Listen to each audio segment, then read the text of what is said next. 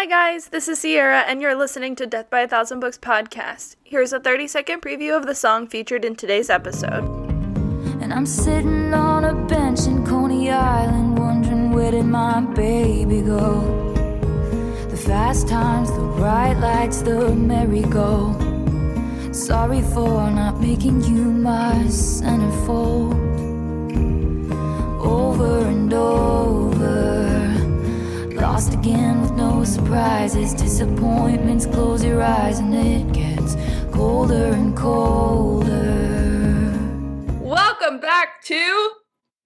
Episode. No. Death by a Thousand Books podcast. There we go. That's better. Episode 8, It's Not Summer With You. Part 2 of the 3-part Jenny Han series, The Summer I Turned Pretty. Without you. It's not summer without you. Is that what I said? You said it's not summer with you. Oh. Which is really sad. It is summer with you. Oh my god, we didn't even talk about how these are like the perfect summer books to read on the beach. We didn't. Now we can. Wow, these are the perfect summer books to read on the beach. Oh god, I'm gonna start being full of it. So we pick up this episode with the beginning of book 2. Conrad and Belly are kind of together. Then they have a falling out. Susanna is unfortunately dead. Conrad is missing, and Jer picks up Belly to go find him. Rating out of 5 stars before we bring in spoilers. I'm going 4. I am also going 4. I'm bringing it up. I'm bringing it up a little bit. That's the thing. I feel like it's almost a frustrating series because they just progressively get better.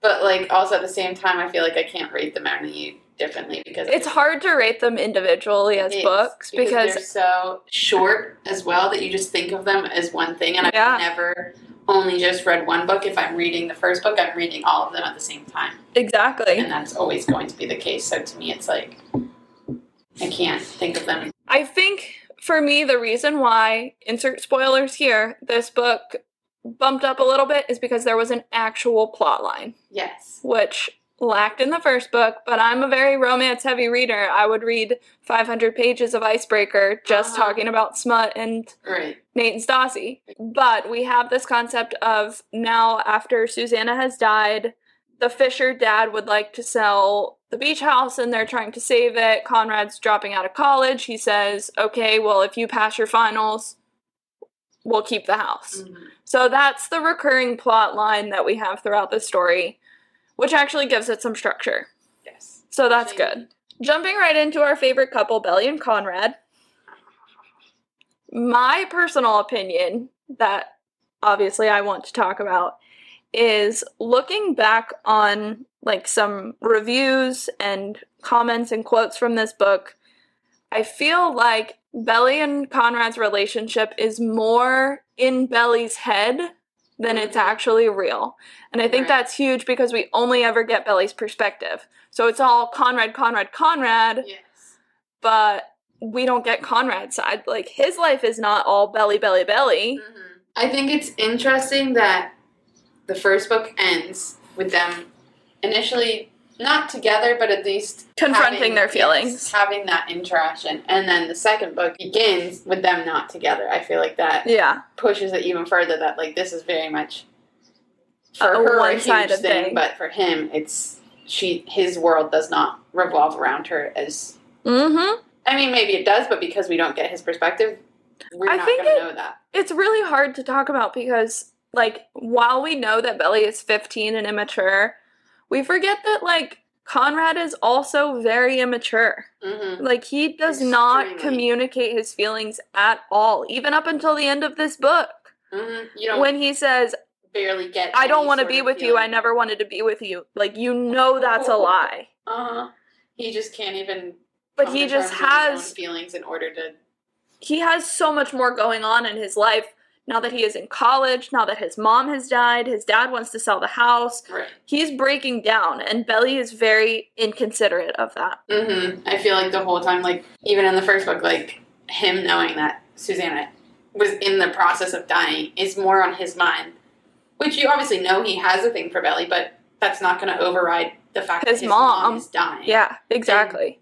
And that just shows, like, I don't know, that he's somewhat more mature because he's not sitting there thinking about her constantly when he's got all these other things going on. But I feel like... At the same time, I think it's the reason why I understand people that hate Belly. Because she is very... one track, like, all she's constantly thinking about. It is all about her. Yes. Yeah, she doesn't really take into consideration how Conrad is feeling, which hurts me because I love Conrad and I see his damage and it just makes me feel so much worse. It's frustrating because you wish she would be that, like, understanding. And it's not that she's not caring, but she just doesn't have any idea how to show that.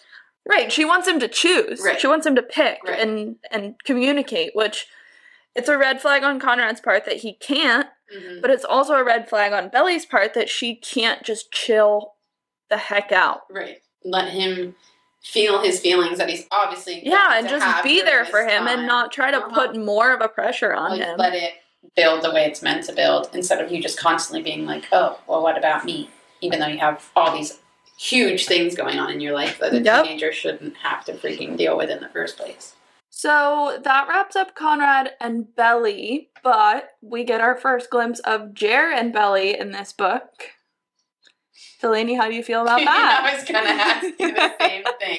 I remember reading the second book and being so frustrated that something that was built up so much between Belly and Conrad was immediately over and somehow turned into Jeremiah and Belly. Because, like we said in the first episode of this little, like, mini-series, is there's just not that connection between them that's romantic. It's purely... platonic. Yes. And I feel like Jeremiah, she is like a prize. And it's it's a competition between him and his brother because I feel like he knows that Belly is all about Conrad. I feel like in Jer's head, at least in the books, Jer is in the right mindset of I think he thinks he can treat Belly better than Conrad treats her. But he doesn't show that. It feels more like a project than like an actual declaration of love. Exactly. He wants to win her. He wants to beat out his brother. Which is like... it's also frustrating because I just felt like there was no build up to it. Like even... but then I guess that also just shows even more that it's just a freaking quest to him to win her because he hasn't cared about her like that. And I saw someone make a comment that like Jer asking her to go find Conrad alone was like a step or a hint into his feelings for her. But that's not clear whatsoever. No. I mean, maybe to some people, like, they can see a connection between them, but I've never seen that being a thing. Yeah. Like, I've just never, even when they're together in this book, it just, I don't know. And I know they're characters and you can't see a connection, but it just doesn't ever seem genuine. And you know that she's still in the back of her mind thinking, I wish you were Conrad. Well, and that's just the thing, is that the entire book one is Belly always being in love with Conrad. And they didn't even really, like, get their moment of closure. Exactly. Like, it's not like they dated. Right. And then broke up, Belly got over him and dated Jeremiah. Like, no, they never even had enough of a fling to call it a relationship. Right. And I want to talk about the scene in the show when Conrad and Belly are about to kiss. Ooh. And Jer shoots the firework at them. Because in season 1 of the show, we get a taste of... more of a glimpse of Belly and Jer. Because it creates this whole love triangle. But in the books, you don't actually get a Belly and Jer moment until the end. Like, it is all Conrad up until the last few chapters, Belly and Jer kiss, and then book 3 moves in that direction. So they brought this love triangle in really, really early. But the look on his face after he shot that firework is everything that I feel about their relationship. It's so... evil. Right. It's to me, like it's not malicious. I'm so disappointed that you're interested in him. It's, oh, I'm pissed and I want to win. And I feel like that's a two-way street for Jer because, like, while her and Conrad didn't have, like, enough of a fling to call it a relationship, Jer didn't let them figure their shit out before he inserted himself in there. So I just get bad vibes from Jer. And I almost hate saying that because we all know he's golden retriever, sweet, kind, cares about Belly, but he's also just got this hidden agenda. Yes. It's a perfect idea. Yeah. He's got something about him that he's not got a malicious intent, but he's just got, I don't know, he just... I think it's a doesn't have good intentions fully. Maybe right person, wrong time. I think there could have been a Jer-Belly relationship that happened. If Conrad was out of the picture. Yes, but the way that Jer inserted himself, and like I said, I think in his mind, he said, I can treat Belly better than Conrad does. I want her to see that. Which is why he put her there, but she was in a vulnerable spot to be put in that situation because she just fell into Jer's lap. Right. Which brings us full circle to when Jer and Belly kiss and Conrad sees it, Belly instantly marches off and goes after Conrad to explain. And what does she say to Conrad? What's their conversation? I don't know. We didn't do a reread. Sure, I just know that she walks away. But I feel like that's a huge statement by Belly. Conrad will always take priority over Jer. Oh, yeah. She didn't care about how Jeremiah felt in that moment. In that moment, her and Jer were doomed from the beginning. And Jer knew she had these lingering feelings for Conrad and that it would always be for Conrad. And when she walked away to go after Conrad, he should have known to back off. Right. And that's what I can't even feel bad for the guy because you've inserted yourself and you continue to insert yourself and you know that you're never going to be her first choice. Right. So first, you're a jerk. And second, you kind of are not smart. Right. And we're going to wait until the final wrap-up episode of this series to talk about Jer specifically and if we feel bad for him in this situation. Episode 3 has all the wrap-up feelings, I feel. Yeah, after everything goes down, the series wraps up itself. Did Jer put himself in this position from this moment? And I think the answer is yes, but we'll dive into that later. Can we quickly discuss how did you feel about having Jeremiah's point of view in the second book? I don't really remember it. I feel like it blended a little bit, and I feel like if anything, it just showed that like Jer's intentions weren't real. Right. Like he wasn't his in love with Belly. Point of view. Yeah, he wasn't in love with Belly. He was just always going to be insecure about her and Conrad and trying to convince himself that he's better than Conrad. Right. Do you think the first book would have benefited from having multiple points of view, or do you like the fact that the first book had one point of view, the second book had 2 points of view, and the third book had 3 points of view? Like, I feel like that's like something I've never really thought about, and I feel like I almost kind of like the way that she's done it, that it leads up to having all of their point of views, but I also would have loved to have had all their point of views in the first book with all that was going on. I think that I agree. To the point where I like that The Summer I Turned Pretty was just Belly. Because it just gave you her full immature, in-love mindset.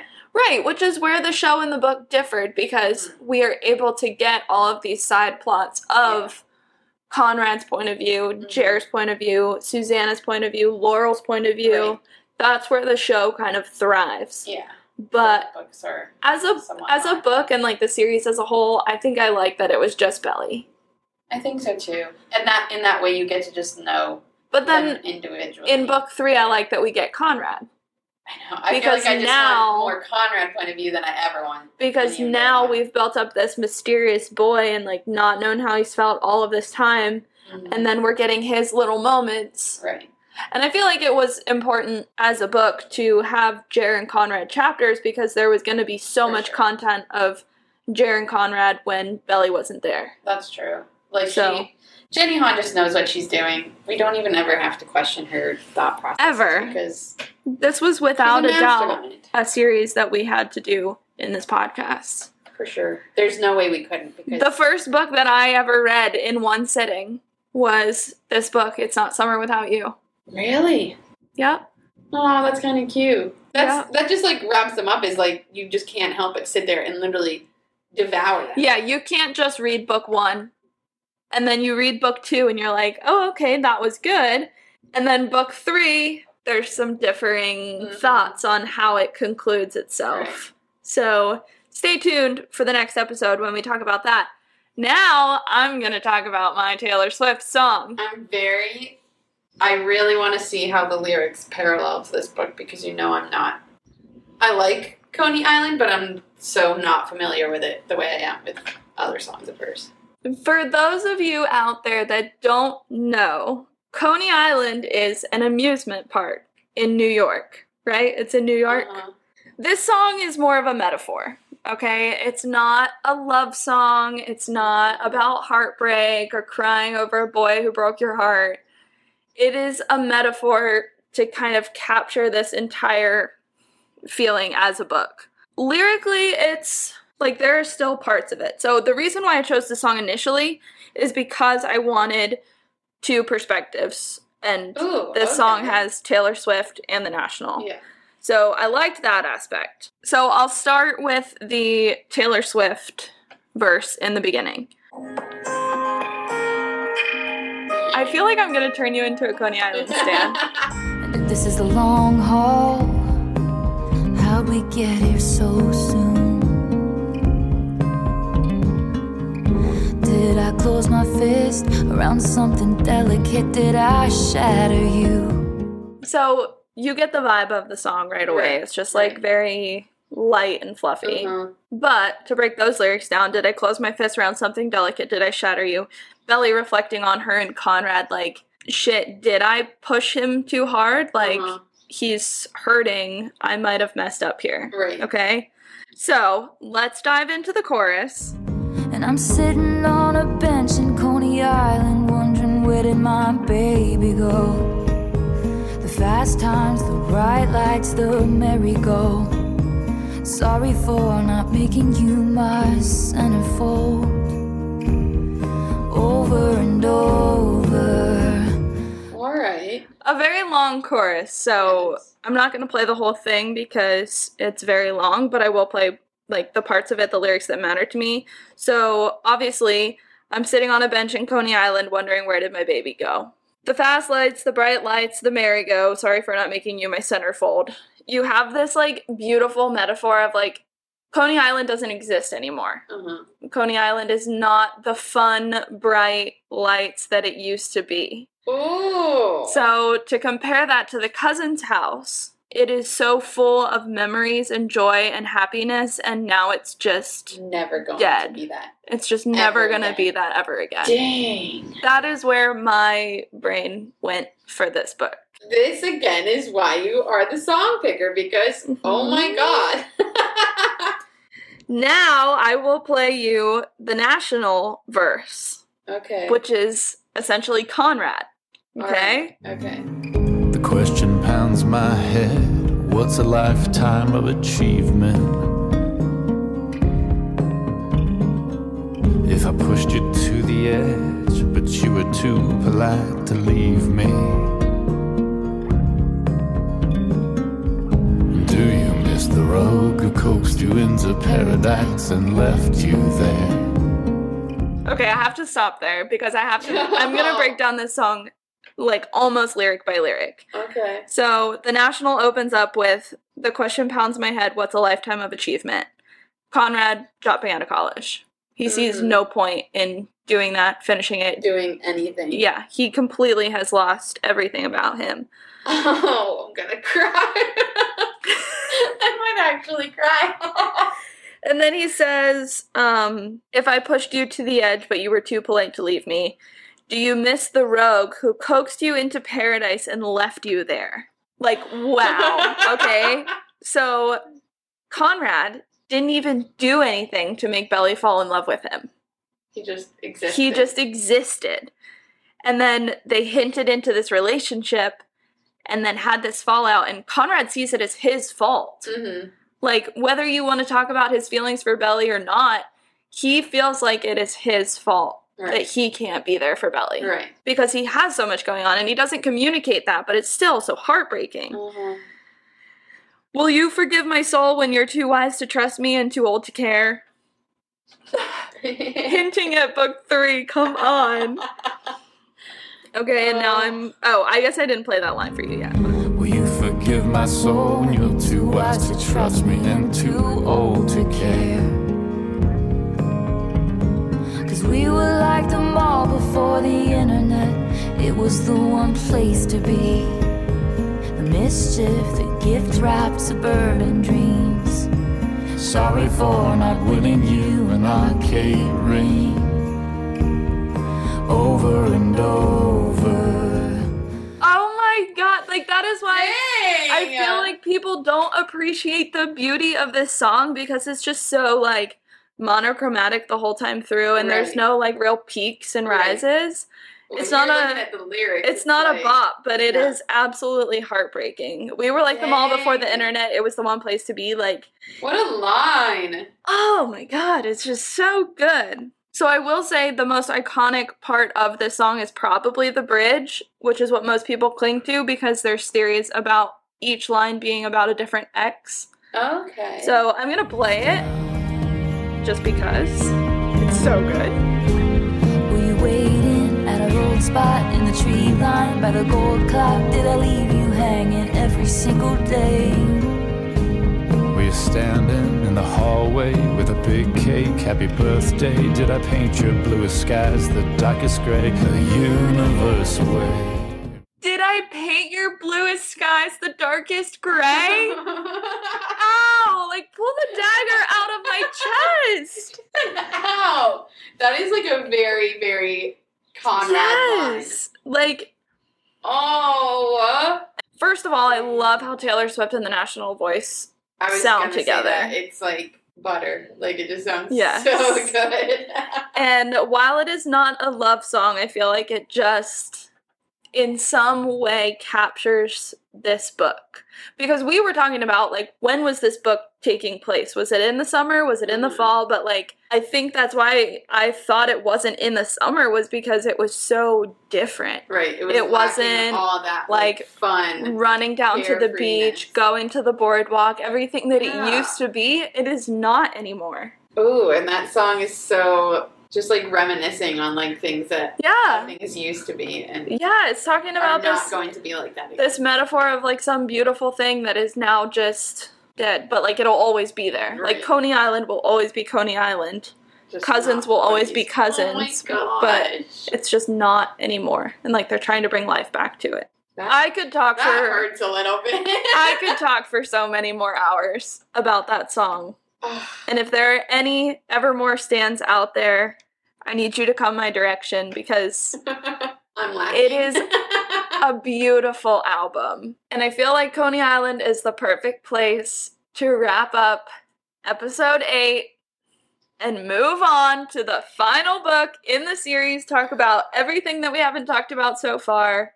There's going to be a lot. I feel like that's going to be probably the longest episode of this little mini-series because there's so much to cover.